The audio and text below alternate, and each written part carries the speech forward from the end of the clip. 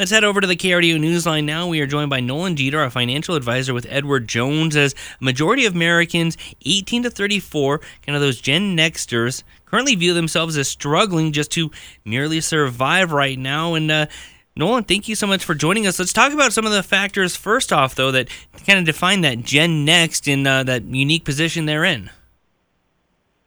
Absolutely. Thank you for having me. That Gen Nexter group, that it's comprised of folks that are between ages 18 to 34. Some of the characteristics that kind of stand out to me about them that we found in this study are that it's a very resilient group, one of the most educated in history, like about 1/3. 1 out of 3 are, high school educated. 1 out of 4 have a bachelor's or higher. And they've been through a lot, but they stay very optimistic and they're very hard workers.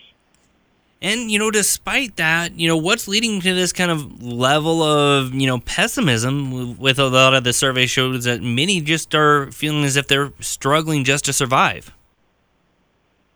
Yeah, great question. So the thing is, many of these folks, they want wealth, but they don't have that wealth that they want just yet. And really interesting about this study is that wealth itself is defined differently by this group than other generations. So even though money is a part of wealth for them, a big part of the equation is comfort.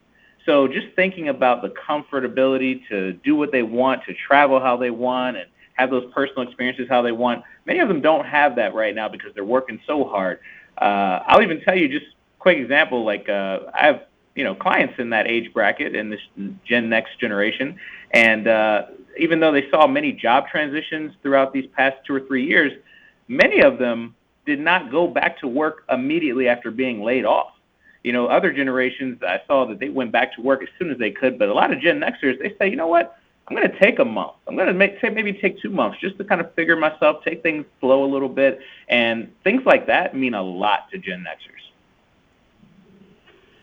Yeah, and, there's a lot of those kind of misconceptions, and it seems like it's, every generation is kind of looked at as far as, I don't want to say lazy, but maybe not as motivated as what a different generation might remember. I know there was a lot of discussion years ago about millennials. What are some other assumptions now about Gen X or Gen Next that this survey is kind of debunking?